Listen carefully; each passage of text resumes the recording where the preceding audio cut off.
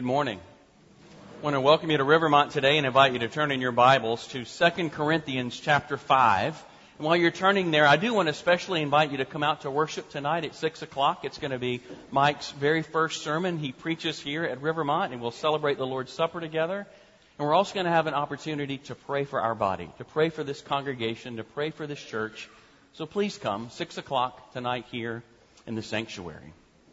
Last week we looked at the grace of glory, how the Lord has joined us to Himself by faith in His new life, His resurrection life that is with us here now. And that glory, that life within us is the weight, it's the ballast that keeps our lives afloat in the storms that we face day in and day out. And today, as we continue our study of 2 Corinthians, Paul begins to put it into practice and show us what this is good for. Why do we have this new life within us? What use is it? The Christian life is not simply about me and mine. My sins forgiven and we go to heaven when we die. It's so much more. It's about the beginning of a new creation that transforms our lives personally and begins to transform this entire creation. There is a wideness in God's mercy, and we have the blessing of being part of His grand plan all around the world. I wonder if you see where you fit in God's plan. 2 Corinthians chapter 5, we'll begin reading in verse 14. Hear God's word. For the love of Christ controls us, because we have concluded this, that one has died for all, therefore all have died. And He died for all, that those who live might no longer live for themselves, but for Him who for their sake died and was raised. From now on, therefore, we regard no one according to the flesh.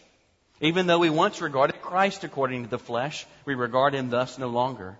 Therefore, if anyone is in Christ, he is a new creation.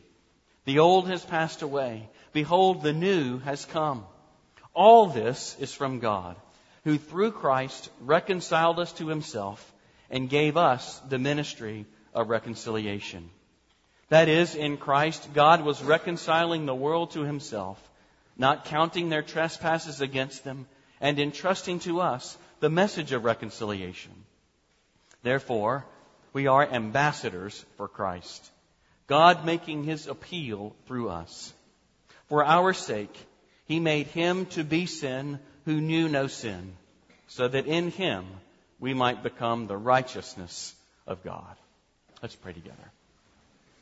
Father, we are so grateful for these beautiful and powerful gospel promises that You've given to us. And we ask that You would open our eyes by Your Spirit, that we might begin to live in light of such wonderful truth.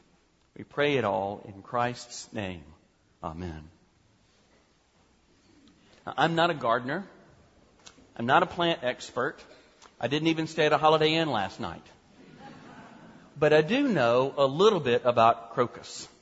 There are lots of different types of crocus flowers, but one of the most common things to know about them is that they bloom in late winter or the earliest of spring, and often they're among the first flowers to bloom, even appearing under a blanket of snow. They're hardy flowers. They've been given by the Lord a special waxy coating on them that enables them to grow and thrive in an environment of death and decay of winter. When everything else around them looks brown and dead and void of life, you can see the crocus pop up. And it's the promise of new life to come. It's the promise of, as we see this flower that has come to bloom, there is more life.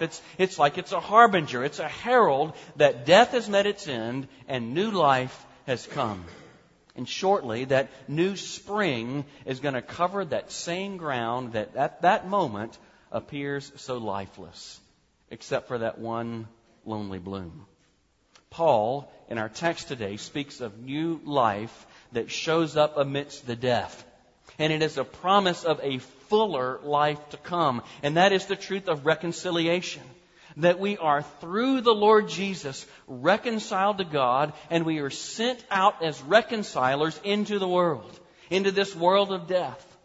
The gospel has taken up residence within our hearts and our lives. He's changed us. And as we are changed changers, the Lord sends us out. As reconciled reconcilers. As transformed transformers. He sends us into the world of decay and death that is at work because of sin. He sends us out with life and light of the gospel. In some ways, Paul's argument begins to challenge what we perceive as life and death. In verse 16, he says that he no longer regards anyone according to the flesh. And that's a curious phrase. And in the NIV, that little phrase is translated 48 different ways. That one little bit is translated 48 different ways. And what Paul is meaning by that little phrase of not regarding anyone according to the flesh is that he's not looking to measure according to a worldly point of view. He's not looking to measure what's happening in this world according to what makes sense to our earthly senses, our earthly values. He says we are no longer to evaluate what's happening in the world according to the world's expectations or even our expectations. And now that comes as a direct assault on the values and the senses of those false leaders that had crept into the church in Corinth. For evaluating God's work according to earthly expectations, Paul says, perpetuates the death that Jesus came to defeat. When we evaluate God's work by how comfortable we are made to feel, or by how successful we may appear, or how well it conforms to our expectations of what should be done in our lives, or how showy we can make our demonstrations of faith. Those were all ways that the false leaders in Corinth evaluated God's work. Paul says, don't do it. Don't do it, because we then are considering people according to an earthly point of view. And when we do so, we buy into the shallow and carnal and fleshly evaluation of God and of one another. But Paul's criteria, his sense of what life is in the face of death is very different. His concept of the life of the Spirit of God coming within us is enabling us to suffer when we're called upon to suffer. It's enabling us to endure with contentment, even find joy in the midst of difficulty. These are all that crocus of the new life of the Spirit of God birthed in us in the deadness of this world. He's saying that the life of the Spirit can take residence in our lives, take root in our hearts, so that we begin to pursue God's kingdom purposes, even when they run counter to our expectations in this world. So Paul says he no longer evaluates the body of Christ, the church, you and me, according to the expectations of the world, but based upon the new life in Christ that has been birthed and sprung up within Him. And through us as the body of Christ will take root in the world. There's a newness of life that is everlasting. There's a transformation that will turn this entire world upside down, and it has begun in you and in me. How do we see Paul speak about that transformation here in this text? Well, first, we see that we have been reconciled to God. This text of 2 Corinthians 5 is one of the classic and the clearest, succinct statements of what the gospel is and what God has done for us. And Paul uses some very stark terms when we're all familiar with to draw us into that life of what God has done. We see it in verse 14, verse 18, and verse 21. Look at verse 14 first. He says, one has died for all, therefore all have died. And in verse 18, all this is from God, who through Christ reconciled us to Himself.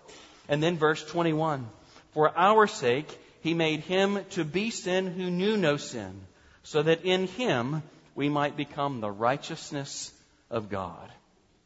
Paul is linking together in those 3 verses some critical ideas. That idea of union, of being joined together with Jesus, and also he's linking it to the result, the reconciliation that comes because of what God has done.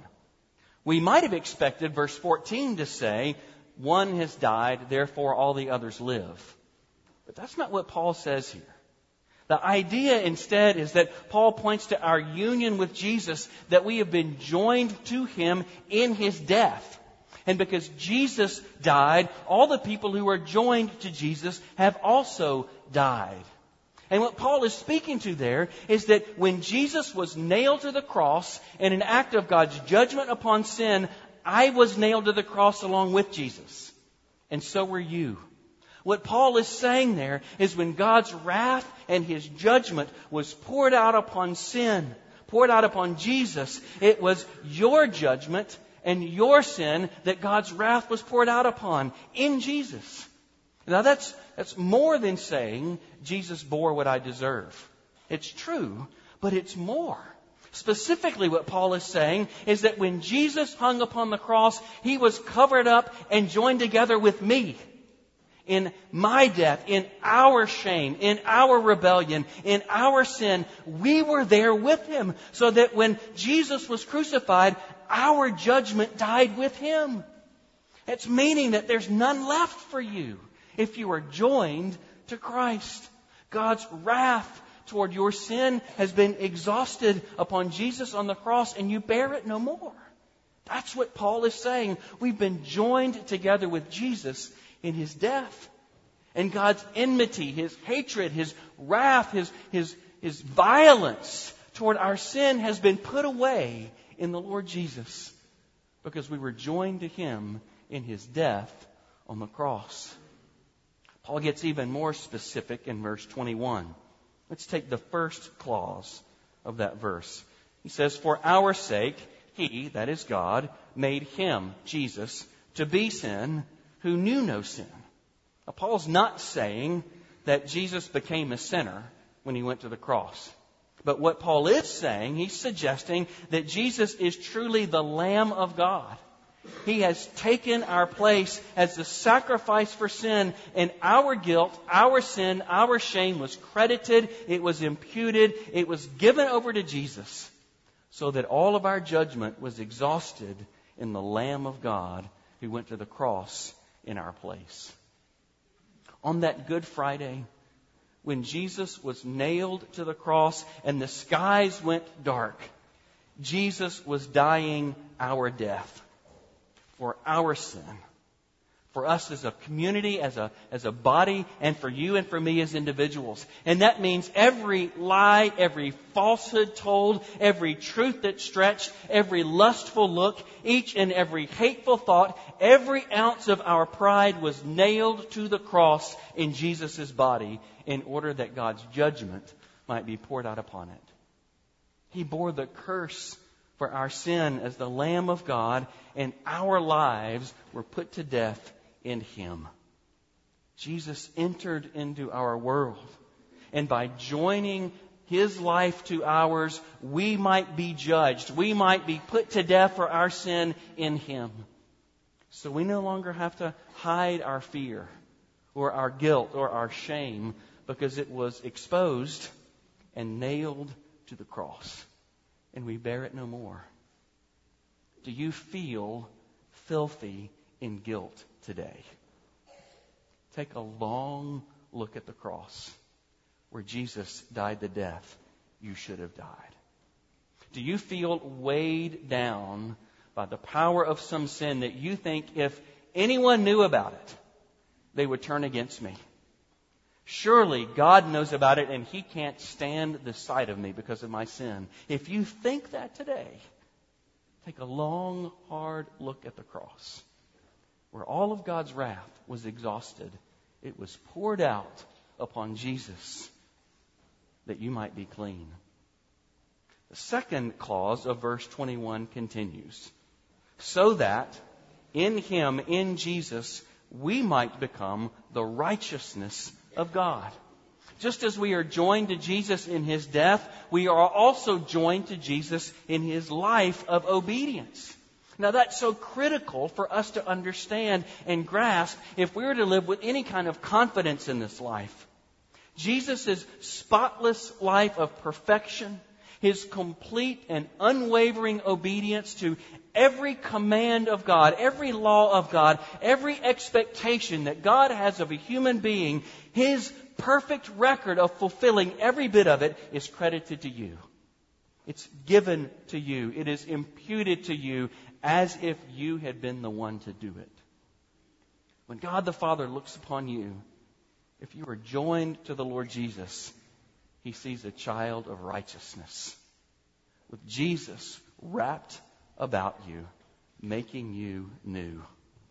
And because that's true, because the righteousness of Jesus has been given to you, the expectations of the law have been fulfilled in Jesus, we no longer have to attempt to prove ourselves worthy of God's love. We don't have to strive to have His delight. The Lord isn't looking at us and waiting for us to fill some long list of requirements before He can give us His love and give us a relationship. He doesn't do that because Jesus has already fulfilled it. And then He's credited it to us. He has given it to us as if we had fulfilled these things. Our death, our sin, was laid upon the Lord Jesus. And His life and His righteousness is given to you and to me. There was a great exchange that took place. A couple of years ago, I taught our youth about this biblical idea, and I used a craft to try to help them catch what it really means. I had a couple of T-shirts. And I stood in the front of the youth house and I had them call out to me every sin that they would be brave enough to publicly confess. And I would write it on the T-shirt. I said, just tell me all of these things. And so they said lust and slander and idolatry and hatred and injustice and pride and all these things on and on and on. And I wrote the name of all those sins on that T-shirt as our record of sin and shame. And then on the other shirt, I asked them to call out and label all the holy and righteous things that Jesus has done. Tell me about His perfect obedience. And so they called out and I wrote them. Perfect love. He always served. He told the truth every time. He treated people with the perfect mix of justice and compassion. He obeyed His parents all the time. You should know they did say that. It was important. He obeyed His parents all the time, and on and on and on they went. All of Jesus' perfections and righteousness and obedience, they called out, and I wrote it on that shirt. So we had two shirts. One filled up with sin, and the other filled up with righteousness. And then I called a couple students to come to the front of the room. And I said, you two put these shirts on. There was a little bit of hubbub about which one of them had to wear the sin shirt. Nobody wanted to be able to see on the outside all the stuff that we know is on the inside. But it's true. But they did it. One sinner and one perfect. One sinner like us and one perfect like Jesus. And then I told them to swap shirts. That's what Paul is describing here. The swapping of record, the swapping of shirts, the swapping of standing before our Heavenly Father. We have been joined to Jesus in His death. And in His death, all of our sin has been judged in Him already. And He's given to us, through being joined to Him, His record of righteousness, His perfection, His obedience. It is His robe of righteousness wrapped around His children. That's your standing before your Heavenly Father. He looks upon you and sees Jesus' righteousness. And as a result of that, as a result of your judgment being taken away, we are reconciled to God. The offense that our Heavenly Father had against us has been removed. It's been taken away. That which stood in the way of our fellowship with God, our friendship with God, it's been removed so that we might have that fellowship and that friendship restored with our Heavenly Father. He looks upon us with a smile. He looks upon us with delight because to His eyes you look like Jesus. There's a great exchange that has taken place. In verses 18 and 19, it tells us this was all God's work. God was the one who was reconciling us to Himself. The gospel is not about God giving us a new opportunity to find a way to get on His good side. That's not the gospel. But rather the gospel is a declaration. It's a proclamation that God has done what is necessary that we can be right with Him because of what He has already done. We were dead in our sins, dead in our trespasses, and God made us alive in Christ. And we've received fellowship and restoration and the living of God inside of us. It's happened because of what God determined to do for His children. So today we can experience peace because God has already made peace on our behalf. Do you feel it? Do you know that there was formerly an enmity, there was formerly a place of war between you and the Creator in your life, and it's gone. It's been removed because of what Jesus did for you on the cross and in His resurrection. If you're anything like me, there are times when an illness comes in your life, or you have dreams that are dashed, or you are feeling upset because people don't like you, or you wonder, is God really for me in this hard time? Is He truly with me? Is He here? Is He present? Is He loving? Maybe He's so busy with all of His God stuff out there that He's forgotten about little old me. Sometimes we wonder, God, have you turned your back on me because of something that I did? Friends, that is not how God operates. That's not how He views us. We have been reconciled. The work is done. We are reconciled to fellowship with God, and we have His delight and His present love because of what Jesus has already accomplished. God has given us everything. He's given us forgiveness. He's given us life. He's given us peace. He's given us reconciliation. He has given us His very self. And He also calls for you and for me to give everything in return. He has given us everything, and He calls for our very lives to be lived for Him. One of the implications of being reconciled to the Lord of the universe is the recognition that we no longer belong to ourselves, but we belong to Him. If we've been reconciled to God, we belong to God. Look again at verse 15. At the end, He said, those who live might no longer live for themselves, but for Him who for their sake died and was raised. He's saying we are joined to Jesus in His death and joined to Jesus in His life, and we no longer live for ourselves or our agendas or our expectations or our plans. He has put us to death. And He has brought us to life in the Lord Jesus and by the power of the Spirit. And now we are free to live as people who belong to Him. To follow where He calls us to go. To follow Him as disciples wherever He leads us to go. That's what lies behind verses 17 and 18. We have a new life within us. We are a new creation. From a place of spiritual death, Jesus' life has taken root within us. That first crocus of the new creation has been birthed in you. And now it is growing by the power of the Spirit. And Christ is being formed in you. You are being transformed if you belong to Jesus. And if you're being transformed in your life, you know that you are being given freedom to live for His kingdom and His agenda rather than your own. We are liberated from the prison of self in order to live for Christ because we belong to Him. Many of us have seen the movie Frozen. And some of us have seen it lots and lots and lots of times.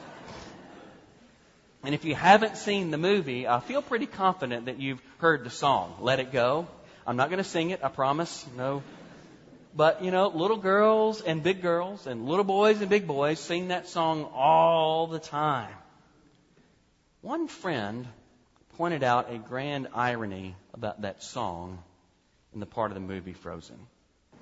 Princess Elsa sang that song, Let It Go, an enthralling number about her freedom, her power to be free, her power to live exactly how she wanted to live.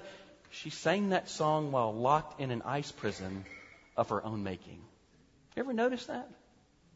She created this huge ice castle. It was essentially a prison, and she's inside that prison singing about being free. And it is such a lie. She belts out this catchy tune about living in freedom all the while she is imprisoned to herself. Friends, you and I are tempted to live the same way. We are imprisoned to self. We think that we are free to do what we want, but we're only free to do what our selfish desires want until the Spirit brings us to life. Until the Spirit gives us a new heart, until He gives us a new will that we're able to turn against self-interest and follow Him. To follow where He calls us to go, to be disciples of the Lord Jesus rather than living for self today. If the Lord Jesus has taken up residence within you, if His life has sprung up within your heart, then you no longer belong to yourself, but you belong to Jesus. And He's giving you power, transforming power to enable you to follow after Him wherever He calls you to go. As Jesus' life takes up residence in ours, we are free no longer to be controlled by those dark places in our hearts. His reconciling work has freed us from the power of sin. The power of sin has had its back broken. The power of corruption has been dashed by the Spirit of God as His life has taken up residence within you. We are new creatures. And by His power within us, we are enabled to say no to sin and yes to righteousness. We can give ourselves away. We can give ourselves to honoring one another with our speech when our culture is celebrating the coarseness of tearing one another down. We can be enabled to enter into a difficult relationship in His reconciling power. Rather than running away or hiding, we are enabled to step in because we don't belong to ourselves anymore. There's a new life inside of us. We can speak the value of the lives of the poor and the marginalized and minorities in this world when our culture may want to overlook them because there's a new life inside of us. We can stand for life, even life in the womb, when our world might accuse us of being small-minded because there's a new life inside of us. We don't live for other people's expectations any longer. We don't live for the world's approval because Jesus is alive within His body. The Creator has taken up residence in my heart and in your heart, and we are enabled to go to places that we may not want to go because there's a new power in us, enabling us to live for Him and no longer for self. Maybe you feel the pinch of that truth like I do, because the reality is that Jesus is offending our proud American sensibilities, our self-made sensibilities, by reminding us we don't belong to ourselves anymore. We belong to Him. So let's make sure that we are hearing Jesus' call and Jesus' offense very clearly. As clearly as I can place it, what Paul is saying is that if we never feel called to do or go or live in ways other than what we already want to do, it's not Jesus we're following. It's self. If we are never feeling called or pressed to go or do or be or live in ways that we don't already want to go and do and live and be, it's not Jesus calling, it's our flesh that's calling to us. Because He's transforming us. He's changing us from the inside out. He's changing us and freeing us from our prison to following the voice of self, enabling us to follow the voice of His Spirit and His life within us. We no longer belong to ourselves if we've been reconciled to God. And if we've been reconciled to God, and since we belong to Him, He says finally we are deployed for God. We are deployed into this world as reconciled reconcilers. Look at verse 20. He says, therefore, we are ambassadors for Christ, God making His appeal through us. Now, there's a debate among the commentators here as to which analogy Paul is making. Is it an analogy to the Roman imperial ambassadors who spoke with the authority of Caesar? Or is he going back to the book of Exodus, where Moses was God's ambassador before Pharaoh? There's an argument to be made for either, but the point remains the same. There's a king, and I am not he. That's the point. There is a king, and I am not he. He calls on me to represent his kingdom and his priorities, and he deploys us to go where he sends us to go. For our lives no longer belong to us. Our agendas don't belong to us anymore. We can't follow a life of simply pursuing our own ease to make our lives flow according to the way we expect them to go. Because our lives are given to be deployed in the service of the Lord Jesus. To be the instruments through whom the Lord makes his appeal to the world. We are his messengers, going in his methods to pursue his purposes. Clearly, what Paul is saying here is that we live for Christ by living for others. We live for Christ by giving ourselves away. In the same way that Jesus has entered into this world in order to love and to live, you and I are deployed into this world to love and to live in his power for his sake. Another way to say it is this. We are on mission wherever we are, whenever we are. His kingdom priorities of righteousness and holiness and truth and justice and compassion and valuing all of his image bearers, it shapes how we do our work. It shapes how we live within our families. It shapes how we serve our neighbors. It shapes how we view one another, because we are ambassadors for Christ, that our lives might reflect his values, his purposes, his rule, so that the world can see him through you. That's what an ambassador does. An ambassador is an incarnation. An ambassador is a personal presence of someone else. And it is Jesus whom you represent in the world. If we're reconciled to God, we no longer belong to ourselves, because we have been deployed for God as reconciled reconcilers. Can the world see Christ in you? They will, because spring has come. Spring has come in our hearts, the crocus has blossomed, and you are a new creation by his power. You have been reconciled, and you do belong to your Father. And so now go in his power to live for him and not for self. Let's pray. Father, we are so grateful to be named as your children. And we are so grateful that your life by your Spirit has taken up residence. It's taken root in the place of deadness in our souls. You have given us life in exchange for death. You have given us hope in exchange for despair. And you've given us freedom in exchange for being enslaved to self. And so we ask, Lord, that you would enable us now by your Spirit to live for you, to be deployed for you, that the world around us might see you in us. And we pray it all in Christ's holy name. Amen.